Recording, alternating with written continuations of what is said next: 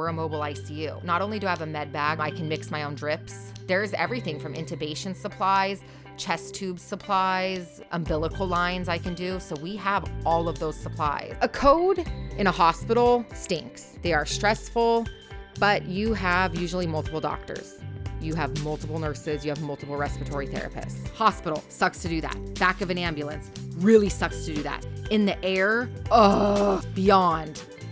Hey guys, welcome back to another episode of The Selfie Show, where we are bringing you the weekly dose of sweet and salty. I am Tori, the founder and now co-host of The Selfie Show. I am a nurse, blogger, and podcaster, and sitting across from me is my very salty co-host. And I am Sam. I am a flight nurse, college professor, podcaster, powerlifter, and co-host of The Selfie Show. And today we are talking off the clock about flight nursing. Woo woo! Getting so many questions about this lately that we just needed to do an episode on it. Yeah, we did. We actually, so 7th episode, we did do one with Sam, but actually it's interesting because this is going to be a very updated version, which I think is...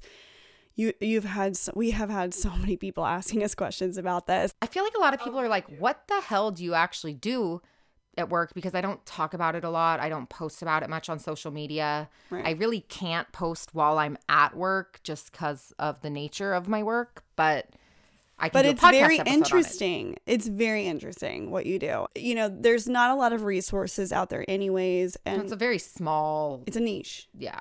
Very small one. Yeah. And it's interesting, right? Like, how do you get into it? How did you? And like, what's it like? And we're going to go into a lot of awesome, juicy details today. So, what's your tip of the week, Miss Samantha? This is the universe telling you that if you were ever wondering if you should get dog insurance or pet insurance, you should.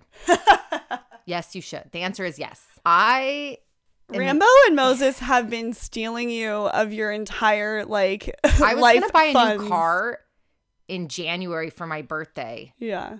My new car has gone to vet bills. Yeah. Like, all the money that I was going to spend on down payment on a new car has literally gone to Moses getting a surgery, Rambo having this recurrent infection. It's just been nonstop ultrasounds, tests, CT. They would be cheaper if they were my human children because they would be on my healthcare insurance, which has like a cap of like a deductible max, like cap of like $2,000 or something like that. No, I'm like $7-8 grand deep on these dogs. I love it. I know we don't. We don't love this for you. We do not love this for me. My dumbass canceled my pet insurance like a couple years ago because I was like, I'm not using it. This is like, No. Well, it's funny because I feel like when one of them, like when something goes wrong with Moses, Rambo's fine. And when Rambo's fine, Moses is he's peeing blood. The other one can't walk. She's sending me videos, you guys, at like 12 o'clock at night. Like, what do I do? And I'm texting my vet to see if I know the answer to this. Like, it's so funny. Yes. Long story short, I 100% agree with Sam's tip this week. Get your dogs. Just get the pet your insurance. pet insured, because now Moses like won't be covered for anything to do with liver problems or bladder stones because it's a pre-existing. So fabulous. Just get it. Save yourself the heartache that I have experienced and the money just. Well, because it's okay. Here's the thing though with pets. Something's bound to happen. Yes. It's like at some point. It's not if, it's when. It's not if, it's when. Also, I've had so many people be like, I can't believe you spent that much money on your surgery for my dog. I would just put them down. Sir, that is my child. I'm not going to put down my child. Sir.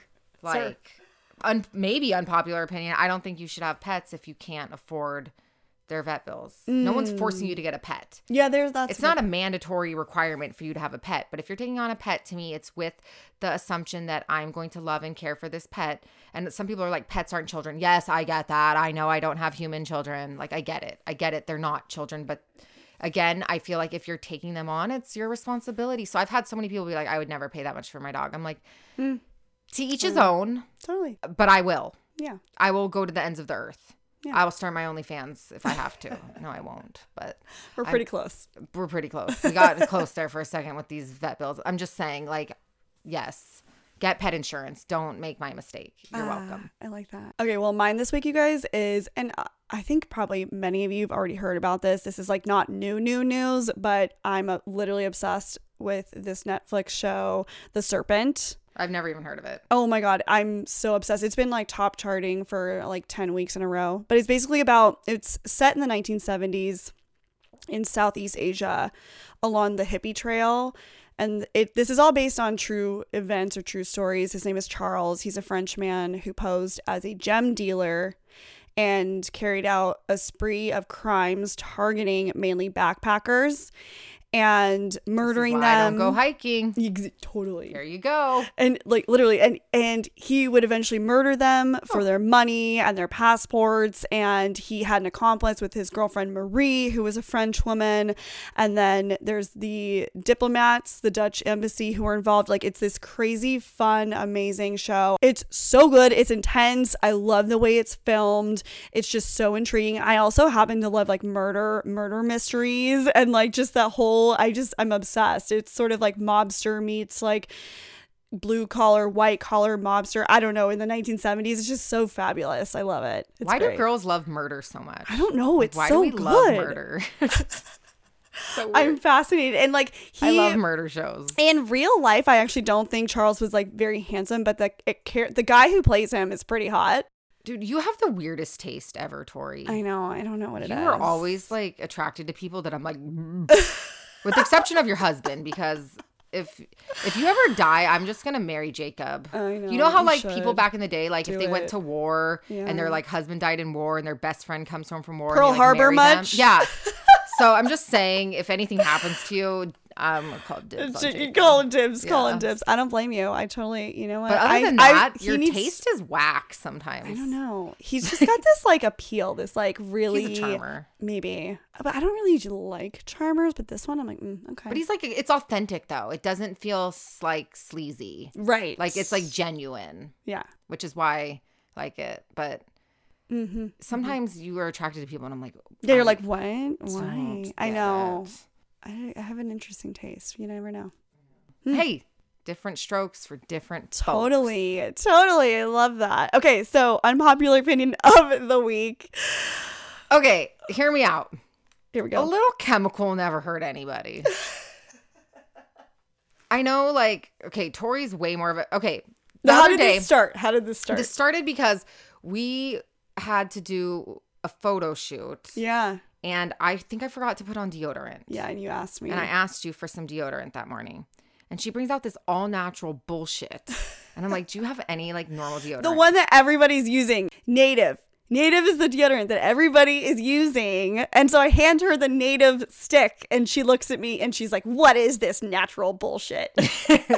Yeah, well, I'm sorry. Give me like the Dove Ultra Clean scented whatever. Like, I want to rub those chemicals on my pits so that they stay fresh and that they don't sweat. Yeah. Well, okay. And here's another thing that I kind of agree with you here on.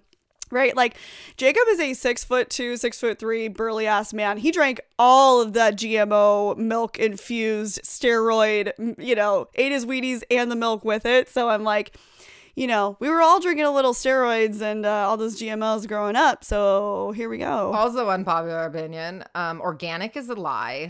It's a sham. Okay, here's what I know from like my dad being a farmer. Organic does not mean they don't use pesticides. So if you think that you're spending extra money sometimes on organic, it's all a lie and it's all a sham. Yes. Check the labels. There are different government regulations on how they can classify organic. Like 100% organic versus organic is a different thing. But you see organic on the label, you buy it. Organic just means you can't use these certain pesticides. It doesn't mean you can't use all of them. Yeah. So there's all these secretive label workarounds and stuff of what even classifying. People are like robbing you of your hard-earned money thinking you're buying organic when it just means... Well, no, I will say this. Okay, it is harder to be true organic because we actually had to switch over our It is family. really hard. It's really hard to be a true organic farm. Like, there's so many regulations on it, which makes it more expensive and blah, blah, blah. But yes, Sam is right. There's definitely a lot of things that people don't really understand about true organic. We do still have to use pesticides. Why? Because there's bugs and there's so many things that go on with when you're farming and when you're especially farming in close quarters with other strains of plants and they're affected by certain bugs.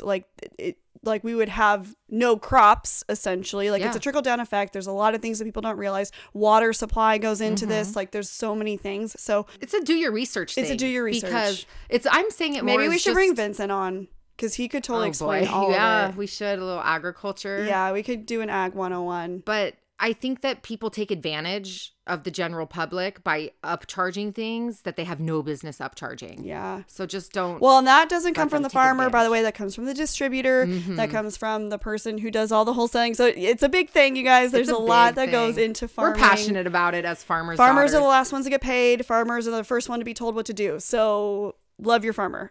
And also, I'll just say my grandpa lived to be 88, and he used to be around the heavy duty pesticides. I'm talking like the ones that cause you to have like a third leg and be a cyclops with one eyeball and shit. Like A little chemical never hurt. a little anybody. chemical never hurt. And honestly, I'm not even gonna lie too. If I get strawberries straight from the farm, I don't wash them. Yeah, you don't need to. I mean, I like little dirt on it. Little dirt don't hurt. Little dirt don't hurt. God made dirt and it don't hurt. And if I die, then you'll know why. I have so many people be like, oh my God, you're not going to wash your fruit. I'm like, bro, my dad's a farmer. Like, know. I don't wash my fruit. I know. So sue me. I know. I'm no one doing else all right. touched it. The earth touched it. I don't know. But I'm like the biggest hypocrite because I am like a produce snob. I really like all natural stuff. And I'm really like, I won't take birth control. I don't want to put hormones in my body. I'm super big on all natural, clean, blah, blah, blah. But then I'm such a hypocrite because I'm like, no, I want whatever deodorant is going to have all the chemicals. I know. It's like, don't make sense. It's like I want to take my vitamins every day, be as healthy as I can, have my salt rock, and then also have my champagne. Okay. And then drink White Claw, which literally is chemicals. Yeah, what's wrong with that? Like, if you look at the White Claw label, it's alcohol. Someone's like, what kind of alcohol is in White Claw? I'm like, I don't know. It just says alcohol. I don't know what kind. The label literally says alcohol. I love it. So I'm a hypocrite, but at least I'm a self-aware one. You know what? Self-awareness, right? This is like all about Oh my God, we self-awareness. should make a shirt that says self-aware hypocrite. Because that's literally me. I am the most self-aware Emotional hypocrite. intelligence and self-awareness. I think if you have those things and you just realize how ridiculous you are, it's fine. Yeah, like I'll Tori say is it. a juju. Yeah. I love my woo-woo Crunchy juju. granola woo-woo hippie. Yeah. And But- you're just absolutely crazy, just, like peeing on everything when you're weightlifting. And I'm unwell. we're both unwell. We got our things. But I'm able to hold down this career. Yeah, there you go. So let's talk about Let's that. get into it. Guest of the week is me, baby. Yeah, baby. Okay, so obviously you dipped into this. You started as NICU. And for those of you who don't know, there is the first episode you can go back to. But Episode 7. this one we're going to do a lot more focused on, what you have, how the past 2 years have gone. Yeah. Because there's a lot that has happened in the past 2 years, and I think it's really interesting. We got a lot of really great questions from you guys, so we're just going to kind of like pop into it. So first things first, because we know everyone's going to ask this, how do you become a flight nurse? Oh boy, I get asked that the most. So, experience. You have no business being a flight nurse if you can't take care of the sickest patient on your floor. You have no business because you're going to have no help. I lie. You're going to have minimal help. Are most flight nurses or people on emergency flight teams, do they come from ICU? So there are a couple different pathways, and I think it depends what you want to do. I specifically do hospital to hospital transfers. So I do all their critical care ICU transfers. So I do neonatal ICU transfer. I do cardiovascular ICU. I do pediatric ICU, and I do trauma from ED from another hospital's trauma patients that don't have pediatric services. Maybe they have a trauma, but they don't have pediatric surgeons. So they're level 1 trauma, but a ped patient comes in. So we will take their trauma to our ER to do trauma. And then I do kind of just general like med surge peds calls.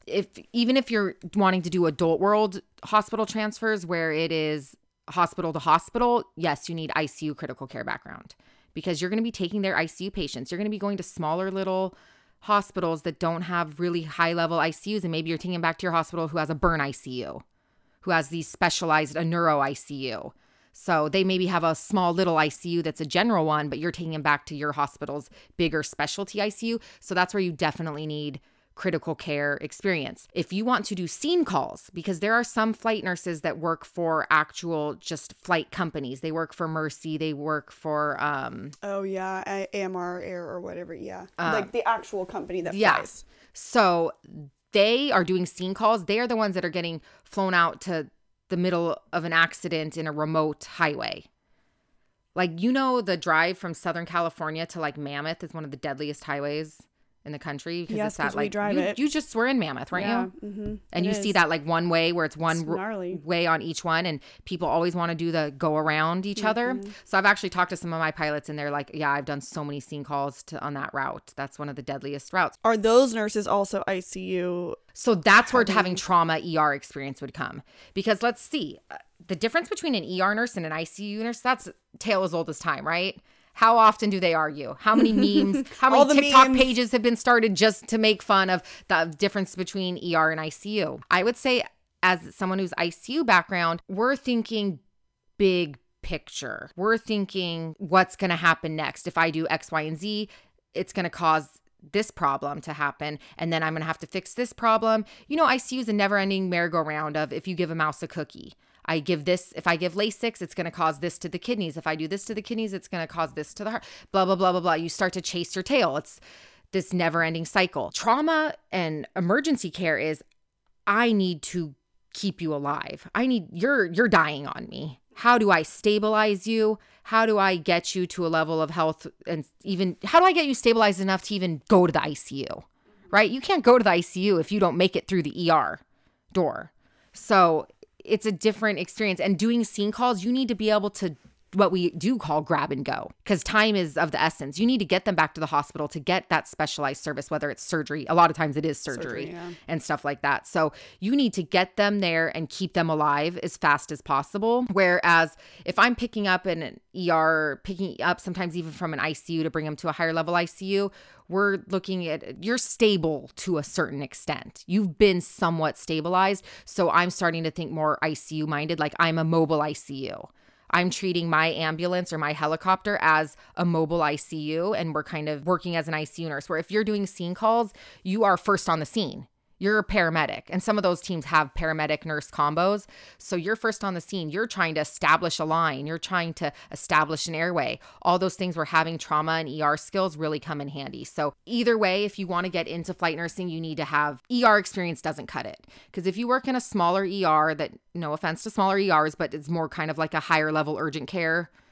And sometimes you're getting codes, and sometimes you're getting like traumas that walk in, but then you're, sending them all out to the bigger hospitals. That's probably not going to give you the comfort level. You need to be in one of those ERs that's like the Thunderdome. So you need a trauma, high level 1 ER experience, and then you need critical care experience. And I'm saying like high level critical care, because no offense, but not all ICUs are created equal. Give us like a picture of what a day-to-day looks like for you. Whew, okay, so for me specifically, one, I'm working both day shift and night shift right now. So it's a little mayhem. But here's the thing about it. You never know what you're walking into, right? Because if you're working bedside, you're going to come in, you're going to get report on your 2 patients or your 4 patients or your 1 patient or whatever.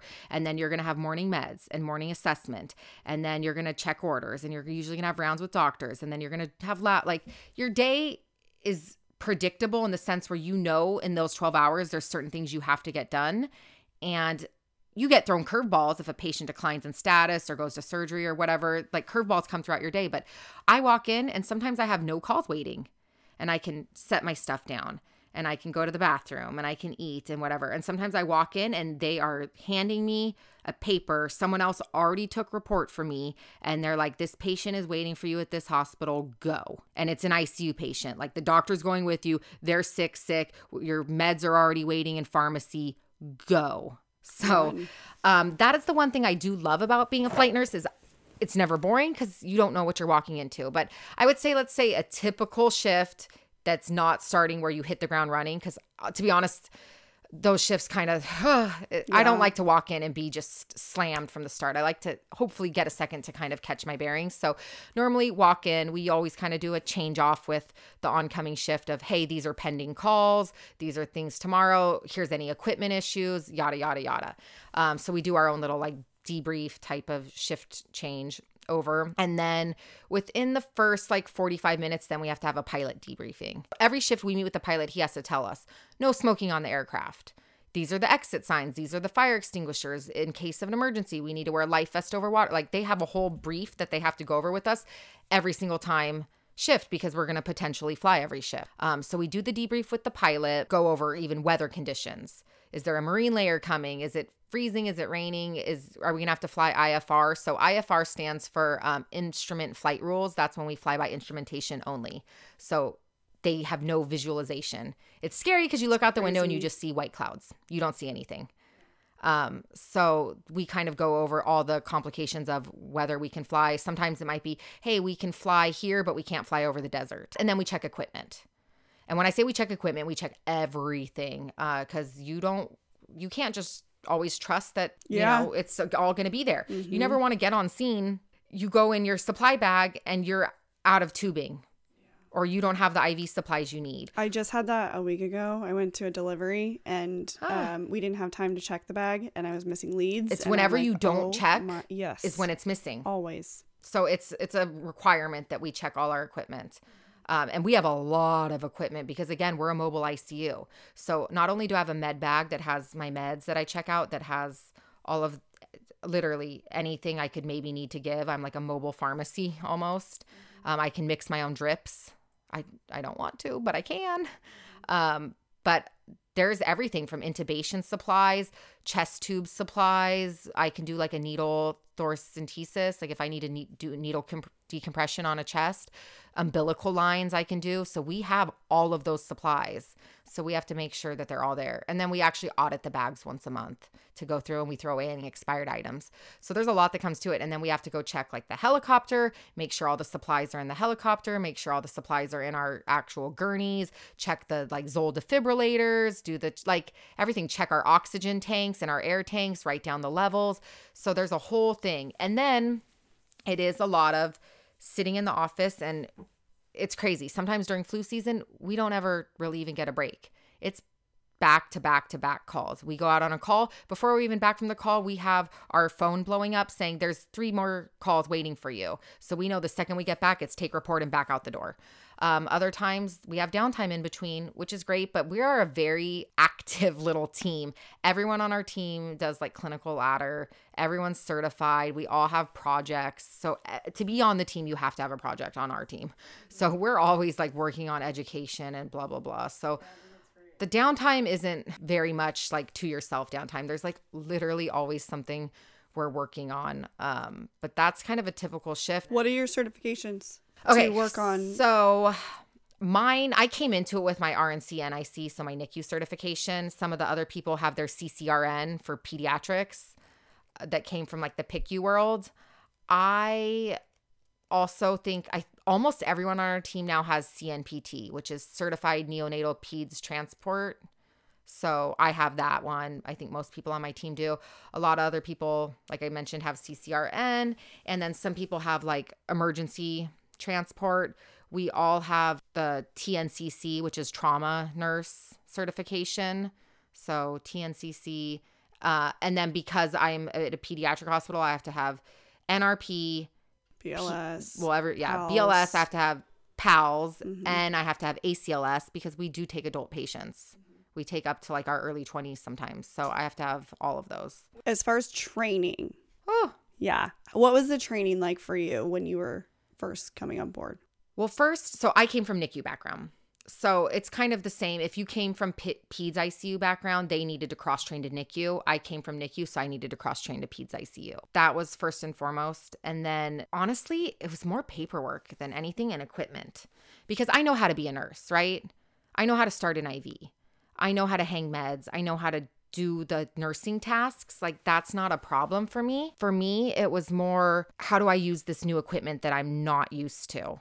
Yeah. How do I, and then the charting, because it's back to paper charting for us on the air. So it was equipment, and then just getting your flow down comfort wise of being out there and having to make decisions on your own.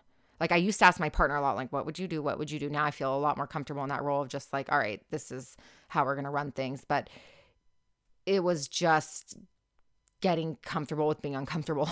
Yeah.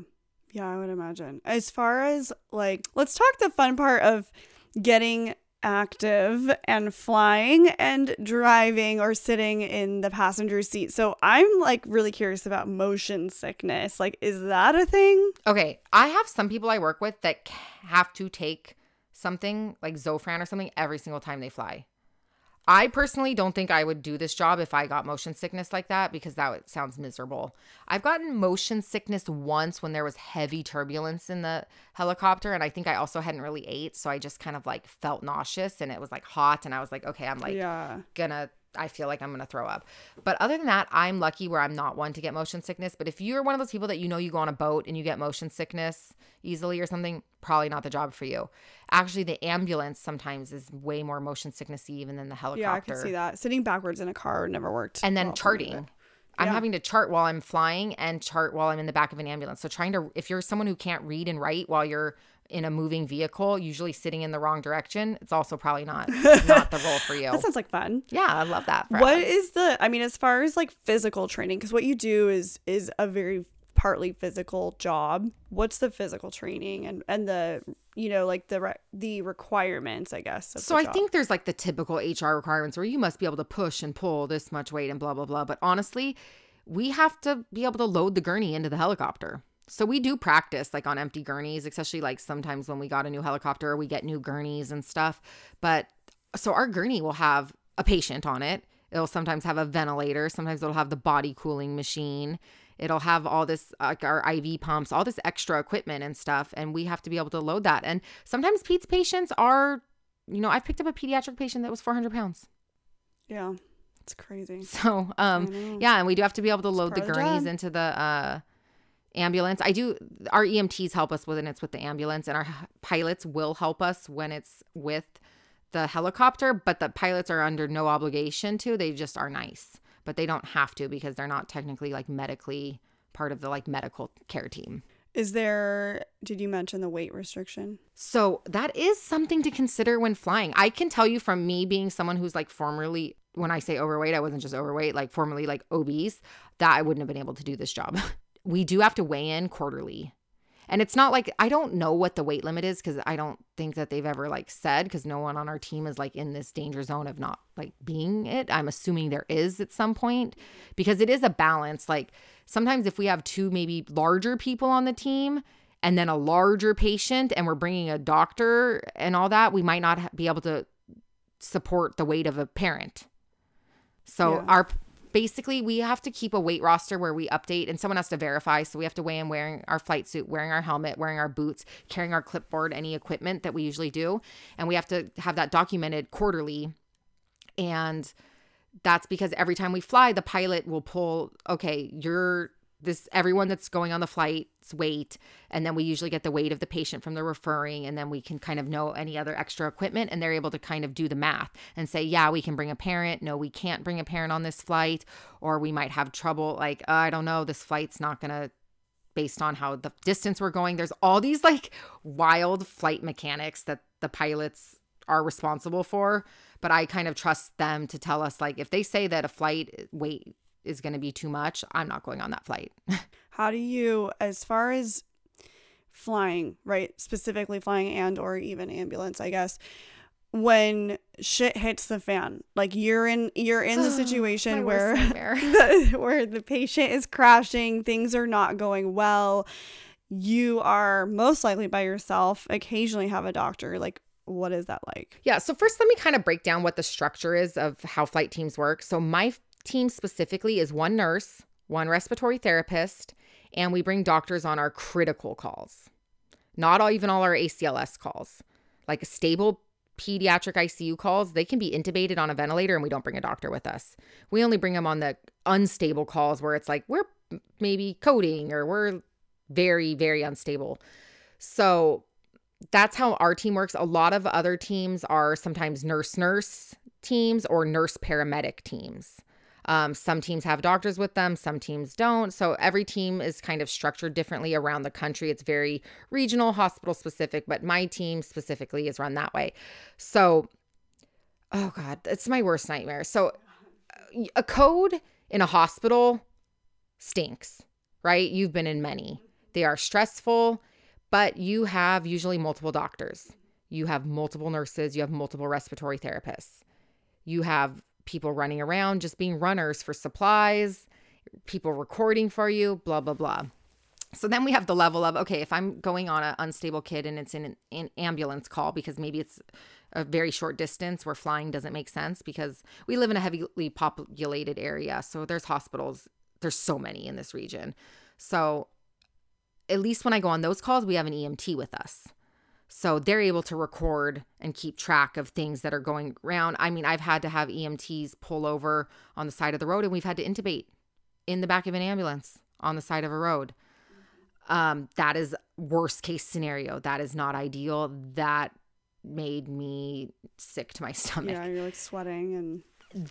Then the idea, so that's like the levels to it. It's like hospital, sucks to do that. Back of an ambulance, really sucks to do that. In the air, beyond. Yeah. So the thing is if we are going to the point where things are getting critical, where we're like, think we're going to code or things are deteriorating that bad, we will reroute a flight. So we will go to the nearest ER and we will call it. Even with an ambulance, we will reroute. If we are on the way back from somewhere far, maybe we couldn't fly that day because there was heavy rain and conditions weren't eligible to fly or whatever, then we will reroute to the nearest emergency room. So at least we have extra resources, extra support and stuff. But our respiratory therapists can intubate. We are literally in ICU, so we can do anything, even without a doctor. Like our scope of practice is an advanced scope, but obviously doing that in the air, doing that in the back of ambulance isn't ideal. So if things do happen up in the air, we will reroute to the nearest, like if we're coding, that's our protocol. It's things happen. And usually we try to not leave until we're at a point of stability where we think that we can safely get there without anything majorly happening. But sometimes even with ambulance, we'll have to go what is called code 3. And that's when they throw the lights on and come in like hot. And we have to have a really good justification for why we go code 3, because that's dangerous for everyone on the road.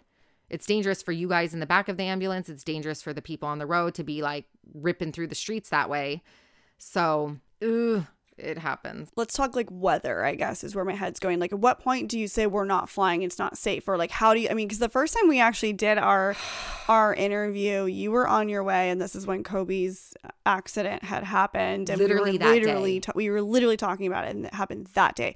And it's scary to me because that's a huge part of your job, is those are the kind of decisions you and your pilot and your team have to make. Like, how do you guys make those decisions? That was honestly traumatic. I got here that morning to record, and we were like sitting there and silencing each other like, Kobe got in a helicopter crash and now I'm here to record my episode on flight nursing with you. And that shook me. So here's the thing. Any one of us on the team at any time can decline a flight for safety reasons. And it should be no questions asked. We've had pushback sometimes. Sometimes doctors will push back and be like, no, we really want you to fly. This kid or this baby's really sick. And we're like, I understand that you really want us to fly, but I want to make it home. And our pilot is saying whether this or wait this, and these are the reasons that we shouldn't be flying. I'm going to trust that my pilot has a family, has kids, they want to come home at night. And if they want to live, I want to live. So if a pilot is telling me with weather it can't be done, it can't be done. If the pilot's saying with weight it can't be done, sometimes even though if the pilot does say like, yeah, I can do it, if you still feel like something is off about it and you don't feel comfortable flying, anyone in the crew or anyone on the team can make that judgment call to say, I don't want to fly. I'm going to drive instead. I don't feel comfortable. So if one person feels that one person can call the whole thing off. Obviously, we want to fly. It's faster. It's efficient. What was it like the first time you flew? I was such a nerd. I mean, it was cool because I think the first time I flew, we flew to a hospital that didn't have a helipad. Oh. But it was rush hour traffic because I was training on day shift. So it was like Southern California, rush hour traffic. You know what a nightmare that is. It would have taken us so long to get there. It was a critical ICU patient and they didn't have a helipad. So we had the fire station shut down the football field across the street from the hospital. What? It was so rad. I was like, okay, so how often does that kind of stuff happen? That's the first and last time it's happened for me since I've been on the team. So it was like such an unusual case and time to fly. And it was my first flight ever. So I was like nerding out because it was like they had all the ambulance trucks out. They had this whole football field shut down. All these people are watching us land and get out, like looking like these badasses in our flight suits, like really cool. med bag, like going to save the day across the street. I felt like really cool. I'm not even going to lie. What are the best places you've flown to, or like the best sceneries? Honestly, you've had? Flying through downtown LA is rad because the lights and the buildings, and you fly over the Staples Center and stuff. Like, I love flying through downtown LA. The skyline is super cool. But I think, living in Southern California, it's so cool. I mean, we fly to Catalina. We fly up and down the coast between San Diego all the way up past LA. So all those coastal views are always super gorgeous. And then we fly in the Inland Empire, like over the desert and stuff. So like flying over Palm Springs looks really cool. Number one question that we get: how do you land your dream job? Well, first things first, you guys, dial in that resume. Are you ready for an easy to fill in the blank solution for your resume and cover letter that will help you actually stand out in your job search?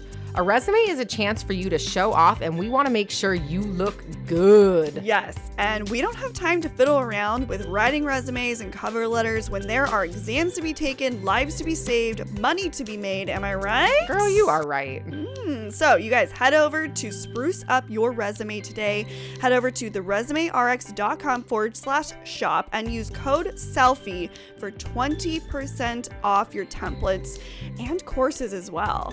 Head over to theresumérx.com/shop. Use code SELFIE for 20% off your order. All right, you guys, let's hop back into the show. What do you think are like the top best qualities that an emergency transport person should have or focus on? Confidence, but not cocky. So you need to be confident enough in your ability that you are going to be put in a situation sometimes with minimal help, and you're going to have to make a lot of critical decisions. You're going to have to think fast, and that you're going to have to trust your judgment. So you need to be confident in your skills and ability. Like, I know what I'm doing. This is the right call. But you need to not be too cocky that you know when to ask for help. You know when to get on the phone and call back the doctor. You need to know to trust your teammate and know that you're a team, and look at your teammate and say, hey, what do you think about this? Like, I kind of want to do this. Like, how do you feel? Get their feedback. Sometimes I even call back the team at the office and be like, hey, we're on this call. This is what's going on. What do you think? And I'll call back and get their advice or their opinions. So be confident, but no, not cocky. Know when you need assistance. What are some roadblocks that you hit while transitioning into this role, or maybe even in the role that you've overcome, and how did you overcome them? Letting go of the ICU mindset. You're an ICU nurse. So hard. You know that we're anal retentive it's nuts. Crazy. Honestly, sometimes I low-key hate dropping off patients to you guys because I'm like, you guys are batshit crazy. I know. And I get like Anal so annoyed. AF. I'm like, I don't care. Like, my job isn't Couldn't the same care as your less. job. So Yeah. when you're asking me shit, like, did they have Hep B done? I don't know. Look in the chart. I don't give a shit if they had Hep B done. Guess what my blood pressure is, though? You're welcome. Like, they're alive. They're here. You're welcome. our goals, like, alive and warm. So do you see yourself, okay, this is going to be weird, you're more ED than ICU in the sense of... No, I'm still way more ICU though. Like, when I call and get report on the patients from the ER nurses, I want to sometimes bash my head against the wall. So it's like, you're a middle ground between I've learned the to give two. up the things that don't matter about ICU, but I sometimes still want a little more out of the ER. Yeah. When I'm like asking them questions, they're like, I don't know. I'm like, well, you don't know if their like pupils are reactive. Like, can you just check? Maybe? You're like the middle child. I'm the middle. I'm the classic middle child. But I used to be like an anal retentive NICU nurse. Right. So now I've learned to like let go. As much as I want my lines organized, and I really do. You don't have time. I don't sometimes. fucking have time to do that and like label them all pretty and blah blah blah. Like, sometimes you gotta just figure out what you prioritize, and you have to learn to let some of your little like idiosyncrasies go and think a little more, what is my focused goal here? It's a fine line. What's a common myth you want to bust about emergency flight nursing or emergency nursing? I think sometimes think that we sit around and like are chilling all day. We're not. Like, when we don't have calls and we're not slow, cool. But when we're busy, we are busy. When we're bringing in a critically ill patient, like, we are working our ass off to get them back in here. and like what we had to do at the other hospital to sometimes even stabilize them to get them safe for transport to get him here. I think another myth is that we think we're like the best. I mean, low key. 5 stars all around. Honestly, I'm just saying we are the only people in the hospital that can take care of every type of patient. PICU, yes, they can, but they don't do micropreemies. Yeah. And NICU definitely does not do big people. Cardiac or CVICU wants to specifically do heart. So I'm just kind of saying. Med-surg can't do ICU. Yeah. We're pretty cool. Yeah. But no, Jack of I all think trades. that we're all very reasonable people. I think we do get like a reputation sometimes of being like transport being a certain way. But we just want to bring you guys healthy patients. Yeah. What do you think is a reasonable amount of time to obtain experience at You the need minimum bedside? 5 years. Okay. Minimum. Okay. Minimum. Yeah. So I know like my job won't even look at your resume unless you have 5 years. Other places, I think that's pretty much standard.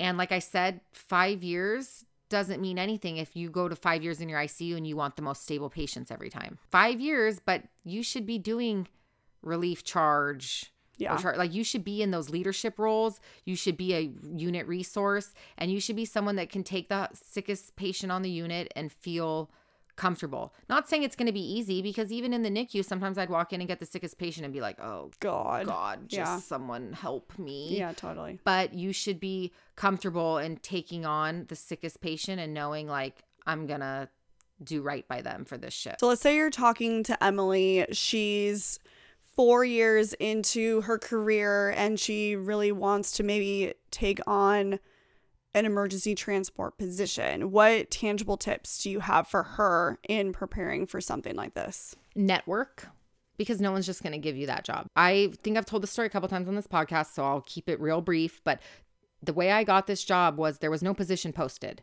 It wasn't an external position. It wasn't an internal position. It didn't exist. I just decided that this was something I felt like I wanted to get in on. And so I emailed the manager directly with my resume, introduced myself, told her a little bit about myself in the email, and said, I would love to come meet with you and talk about joining your team. I've attached my resume. She emailed me back. I came in, we chatted. She invited me back for an interview, offered to start training me. And there it was. And I had to sell myself. I had to go in completely humble and say, look, I have no peds ICU experience. I know that primarily you do a lot of peds ICU transports. If you're willing to train me, I'm willing to learn, because I want to be on this team. I want to learn. I know you've talked a lot about that. Teach me. Yep. So same thing with networking. If you don't have any flight nurse experience and you apply to a flight nursing job, they're probably not going to look at you, because there's might be someone else applying that does have the experience. So it's one of those catch-22s. How do you get a job that requires experience if you have no experience? You have to network, and you have to find the person that's willing to train you, that's willing to take you on. So if, say, you want to do something in that realm, start networking, start maybe asking to cross-train to different ICUs. Maybe if you're in the ER, try to go to some ICU cross-training. If you're in the ICU, maybe say, can I do some cross-training in the ED? Make friends. If you see the people on transport, talk to them. How'd you get your job? Who's your manager? What are they looking for? Okay, and start doing those. If you can do any of those certifications, like I don't have ACLS, or I don't have PALS, or I don't have whatever, take TNCC, the trauma course, like pad it, but really talk to the people that are doing it, get their insight. Because I started talking to people on the transport team, like, okay, well, how'd you get the job? And any good advice for hopeful transport nurses, RTs, anyone who wants to be, any good tips for them into maybe starting their jobs, or things that you can leave some little nuggets with them for? Be intentional about learning. So I think one of the biggest mistakes people like kind of even go into healthcare is they get their job, and as soon as they kind of get comfortable at it, they're like, cool, I'm coasting now. I'm in the like cruise control, like life is good. I think a lot of us get into that. Yeah. And it's easy, because why not? It's comfortable. But if this is something you want to do, like I said, it's a very high stress environment, and you have to be on, because there's no one else to pick up the slack for you. So you need to know your shit, point blank. So you need to, like I said, be intentional with learning, to get certified and study for that, to take all these extra courses, or even just learn more about the patient populations that you're kind of would be working with. So whether that's even going to conferences, taking extra courses, or just asking doctors, hey, go over like vasopressors with me. Like, what would you use for which type of thing? just getting any sort of extra knowledge. If you're like seeking out information, you're going to be that much better of a practitioner or provider. Yeah, that's a really good tip, actually. I think that's just kind of in general a really good way to, like, don't allow yourself to get so comfortable. Mm-hmm. I love the idea of getting comfortable with being uncomfortable. Just get out of your realm, stimulate your brain. That with float pool. Yeah. How uncomfortable was that? Oh my God, beyond. Learning, like, I feel like it was in some ways similar probably to what you did, just because going from NICU to anything else is an absolute mind-blowing thing. Like vital signs, looking at a heart rate of 80 when you're so used to seeing 100 to 200, or your blood pressures, like just even your SATs. Like I'm used to seeing low SATs, and that's not acceptable in big people. Like there's just so many things that you aren't used to in the NICU, or maybe you are used to in the NICU, that you go to other people and you're like, oh yeah, that's not normal in this patient population. It's a hard, I would say actually that's probably one of the biggest reasons going from NICU. Maybe that's a good question too. Like going from NICU into this patient population, or like basically going into all of the patient populations. What was that like? The learning curve was so real, because again, even vital signs, I'm like, I don't know what is normal. Like, I know what's normal for teenagers because they're pretty much adults, and that's like nursing school 101. But what is normal for a 5-year-old right. and an 8-year-old? Like, I don't know. Yeah. Now I do. But that was like the hardest part. And then even just talking to patients of different ages, like I got so used to not talking to your patients working in the NICU. So that was different. And then it's so much just more stuff to know, like all the different sizes of like ET tubes. I never used anything past a 3 or 4 max on like a giant baby. Yeah. Mm-hmm. IVs are only 24 gauges ever. Like a 22 is like rare unless on a big old kid with a honker AC. Yeah. So it was that was really tough. I had a lot to learn. I had to just be an open mind. Honestly, it was like starting over as a new grad. So if you're not humble enough to check your ego and just say, hey, I don't know, but I want to learn, then don't go into a job like this, because you need to ask questions and you need to know, and you don't know, but you need to find out. So I think a lot of people sometimes struggle with that because they don't want to look stupid, but it's like, it's not looking stupid. No one expects you to know that, or you wouldn't be learning. Well, and I think unfortunately that's the kind of job that if you don't know, you're going to find out in the wrong time. Yes. When you don't know it, you're going to find out when you're in the middle of a code, when you're in the middle of a situation where you don't have that resource. And that to me is even scarier. Mm-hmm. So, I mean, you can bluff your way through a lot, but that kind of situation, you can't. Yeah. So you physically need to can't. Just ask all the questions, and so you have to be humble because you're going to feel dumb. Yeah. So when I started off training, I felt like so stupid. I was like, are they even going to keep me? Because they probably think I'm a moron, because I am asking some dumb questions, but I don't come from Peds world. Yeah, no, so that was something not I will dumb say. To me. I agree, because I think in NICU, going from NICU to anything, you feel dumb. Like there was literally times where I was looking at the dosages of Tylenol on these kids, wild, huh? And I'm like, this is ginormous. Is this okay? You know? And then they laugh at you. Yeah, they do. They're like, oh yeah, we give like triple that in like a 24-hour period. And I'm like, I had no idea. You know, it's just like things that you don't know. Let me ask you this. Do you know how to, before you did critical care float pool, did you know how to hang a piggyback med? No. Same. I did not. Absolutely. Okay. Or a secondary? Did it in nursing school, but it's actually funny. I learned so many tricks in the PICU that I actually use in the NICU now. They did so much back priming, all of these things that like we don't do, because we don't do piggyback riders. We don't do that. Infusions. So we don't do secondary infusions. We don't do any of that. And so half the time, anyway, I'm using a lot of tricks that the PICU taught me, and that was 8 years into my career. And I just still did not know how to do any of those things. So it's like most normal nurses, besides NICU world, all know how to give a piggyback. I know. And we don't in the NICU. So no, and then we go to the floors and people look like, or ICUs, and they look like we're stupid, and we're like, we literally don't know how to do these things, guys. We don't all do our them. meds are so small that they don't come up in bags. They all come in syringes. We do 3 ml boluses of blood. Yes. Okay? That's literally what we do. So it is very humbling to be like, I don't know a lot. So it's funny because you can go from being the rock star on your unit to being the one that helps everyone, that takes the sickest patients. You're just boom. And then you're starting over. You are like a new grad again. And everyone knows being a new grad kind of sucks. It's stressful. It's anxiety. It's like, so it was definitely starting over like a new grad, but I just went into it knowing it would be like that and kind of humbling myself going into it saying, all right, I'm going to just check my ego and know that I have a lot to learn and be open to it. Sort of rounding this out a little bit. Why did you want to get into emergency flight nursing? Honestly, I didn't even really know it was a thing. I don't know. In nursing school, I didn't even think about it. Didn't even know it was really an option. And it's obviously not an option for a new grad, so it's kind of irrelevant.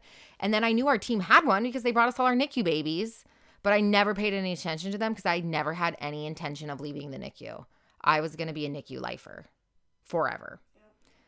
And then obviously, if you've listened to my burnout episode, I kind of go into that. So you can kind of backtrack onto that. It was a really good episode. But I just needed to push myself. I needed to learn something new.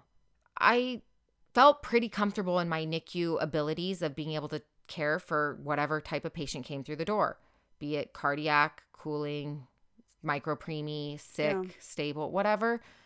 Cool, bring it. I needed to challenge myself with something new.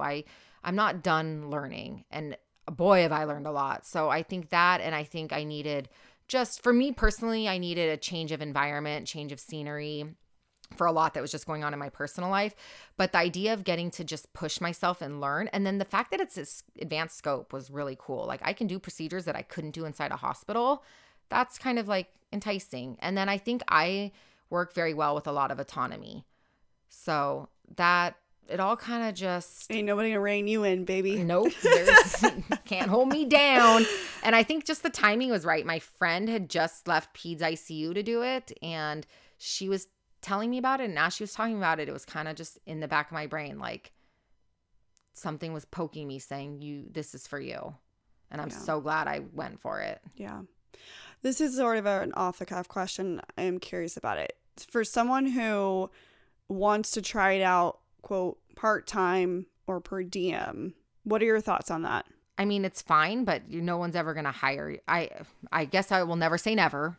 I think it'd be very hard to find someone that's going to train you to just be per diem or train you to just be part-time. If you have experience, then that's probably a lot easier to get a part-time or per diem gig. So Sam and I have talked a lot about this, and I feel like I personally, after having learned it from you, I think working in that field full-time, for how long before you could even consider something? Because what I'm getting at is the experience in that field is invaluable, and working full-time, maybe part-time for a while is definitely a huge aspect to that role. It's something you have to do consistently to get comfortable in it. So you can't show up and do it 4 times a month as a per diem. That's what I'm getting at. Be comfortable taking on the sickest, like, hey, there's an ECMO patient in another hospital that needs to, or a patient that needs to come here to be put on ECMO. Right. So they are sick.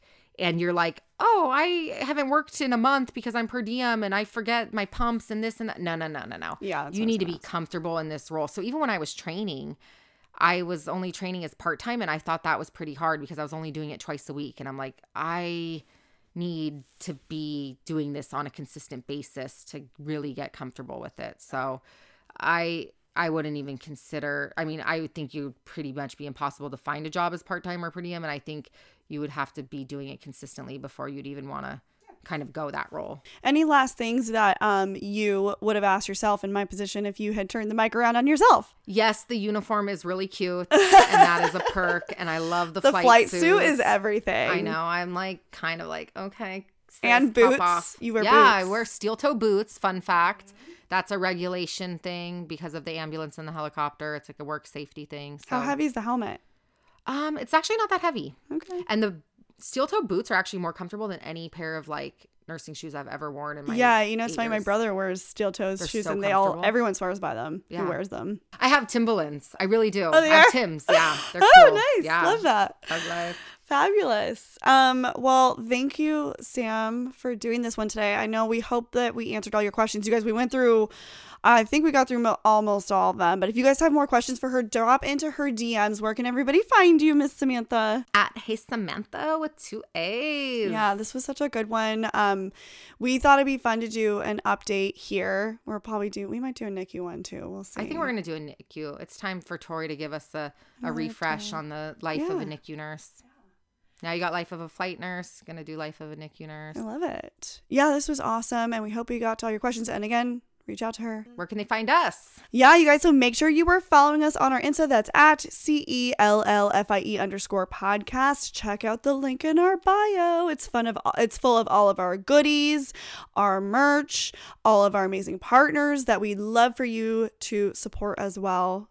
Our Bali trip. Come to Bali with us. We want to have a drink in our hand with you guys sitting with our ass in the sand, toes in the water. We want to be doing all the things with you. Tori wants to snorkel with you. I do. I want to snorkel. No, we're getting Sam in the water. We're going snorkeling. I don't like fish. Let's go, girl. I'm going to watch you guys. I'm going to support you guys snorkeling with a drink in my hand and be like, you're doing great, sweetie. But I will not be. If you can get your ass in a helicopter, I'm getting your ass in the water. I am afraid of fish. I will fly in a helicopter with zero visibility, unable to see out the window in the worst conditions before I will snorkel. All right, you guys. And make sure you rate and review. Download, subscribe. Your reviews are everything to us. So if you can leave us a review, leave your Instagram handle in your review, we will send you a swag bag. Yeah, full of goodies, some stickers, some pins, all the fun things that you can throw on your Hydro Flask. You know what I mean? Make sure you're following us on our Instas. That's at Nurse Tori. And at Hey Samantha with 2 A's. And we will see you next week. Bye. Bye.